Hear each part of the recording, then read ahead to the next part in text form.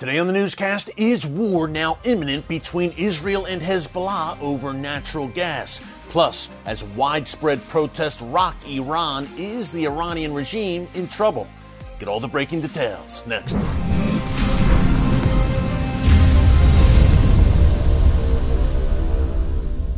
Hey folks, Eric Stakelbeck here. Welcome to the Watchman Newscast. We've got a very important update on growing tensions between Israel and Hezbollah over energy, plus growing protest inside Iran. But before I get into it, real quick, if you've been tuning in here recently, you've probably heard me talk about my good friends at Meir Panim. Now, with the Jewish high holidays just around the corner, starting in a few days, we're partnering here at the newscast with Meir Panim to help Israel's neediest. Did you know that over 2.5 million Israelis live below the poverty line, including 1.1 million children and 1 out of every 3 Israeli Holocaust survivors? Meir Panim's restaurant-style soup kitchens are providing warm meals to these needy Israelis in a comfortable dining setting. If you want to fulfill the biblical mandate to bless Israel and help Meir Panim provide Israel's hungry with the food and care they need, just visit meirpanim.ericstakelbeck.com. Folks, it's a great cause that we truly believe in, so you will want to check that out for such a time as this. And what a time it is.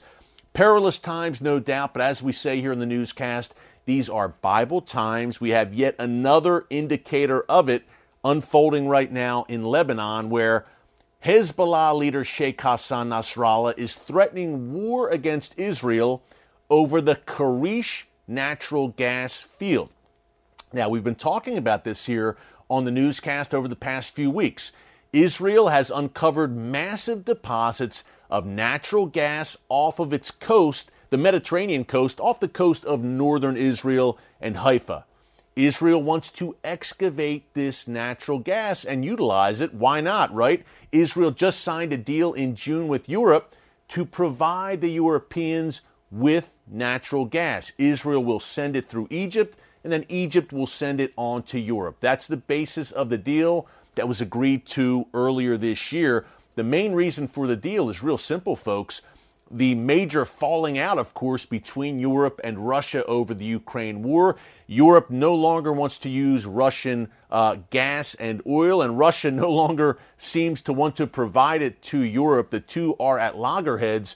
So Europe, and the European Union in particular, needs alternative energy sources as that long, cold European winter approaches, and they are turning to Israel.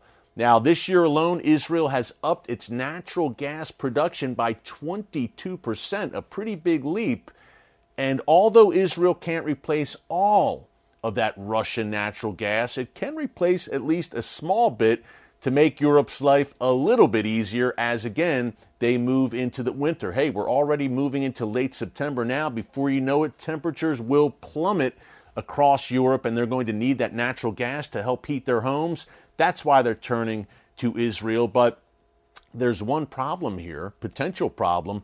Lebanon, which is Hezbollah's home base, is suddenly saying, wait a minute, part of that Karish natural gas field is ours. Israel, we want to also reap some of the benefits of all this natural gas that you are excavating in the eastern Mediterranean region. By the way, Turkey and Erdogan, their radical president, they would love to be in on that as well. More on that in a minute.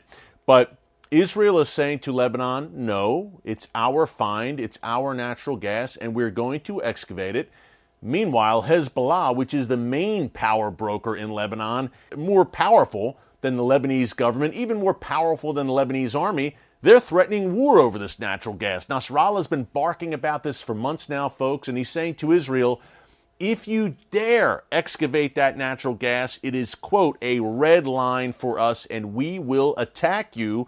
Over the weekend, he said, quote, that Hezbollah's missiles are locked on that Karish natural gas field. Now, back in July, Hezbollah sent 3 unarmed drones towards the gas field.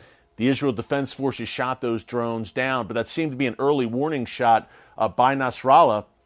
Will he take this all the way? will he actually go through and instigate a major conflict with Israel over natural gas? Israel's Defense Minister Benny Gantz said last week, if you do it, Hezbollah, not only will you pay the price, but Lebanon, the nation of Lebanon, your home base, will also pay a very heavy price. Remember, Hezbollah's power base, again, is in southern Lebanon on Israel's doorstep, also in the Bekaa Valley region, and in the suburbs around Beirut, the Lebanese capital. But this next go-round between Israel and Hezbollah will certainly consume all of Lebanon. It's going to be a wide-scale, nasty, bloody war. We've talked about it a bunch here on the newscast. Could we be heading towards that great northern war, as I've called it, between Israel and Hezbollah and Iran as well in Syria, also at Israel's northern doorstep? Could this natural gas situation be the trigger? Folks, we are keeping a very close eye on it. Again, Israel is now connecting the Karish natural gas installation to its energy network in Israel, meaning Israel is ready to start excavating. They're not being deterred by these threats from Hezbollah. They are ready to move forward as early as this month. As we close here, right now, Iran is being rocked by protests because of the complete lack of any kind of morals by Iran's so-called morals police. That's right. Iran sends a group around of people who essentially harass young women in Iran if they are not dressed appropriately, Islamically enough, according to the Iranian regime. And one of the main sticking points is always the hijab, the head covering that Iranian women are forced to wear by the regime. God forbid one of their hijabs is on wrong. The so-called morals police will harass them. They can be arrested, beaten. Well, we had that once again last week in a story that's really gaining traction here, folks, internationally. 22-year-old Mahsa Amini.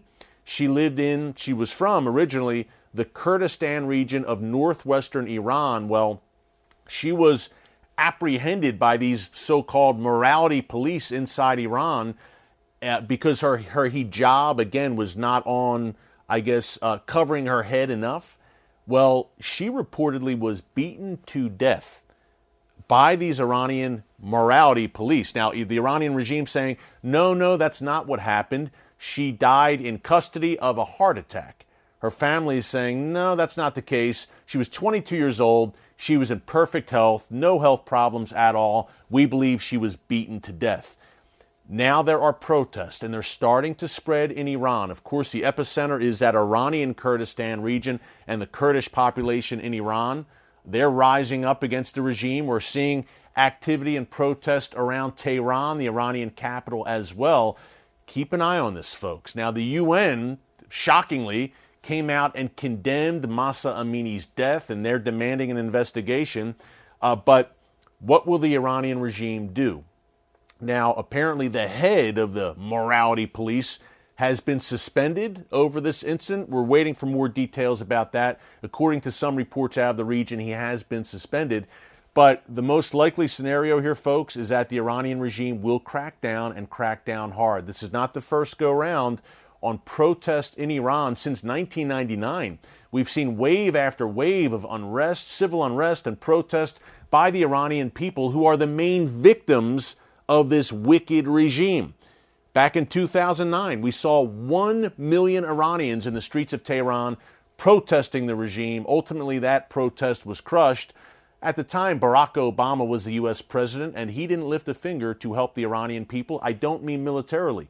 Even statements of support. Instead, he said, quote, "We don't want to be seen as meddling." So much for a Mr. Gorbachev tear down this wall kind of moment for Barack Obama. But that's history now. It was back in 2009. The unrest has continued since then. We're keeping a very close eye on the outcome here with the Iranian regime.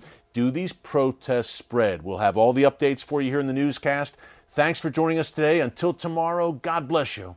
And remember, never hold your peace.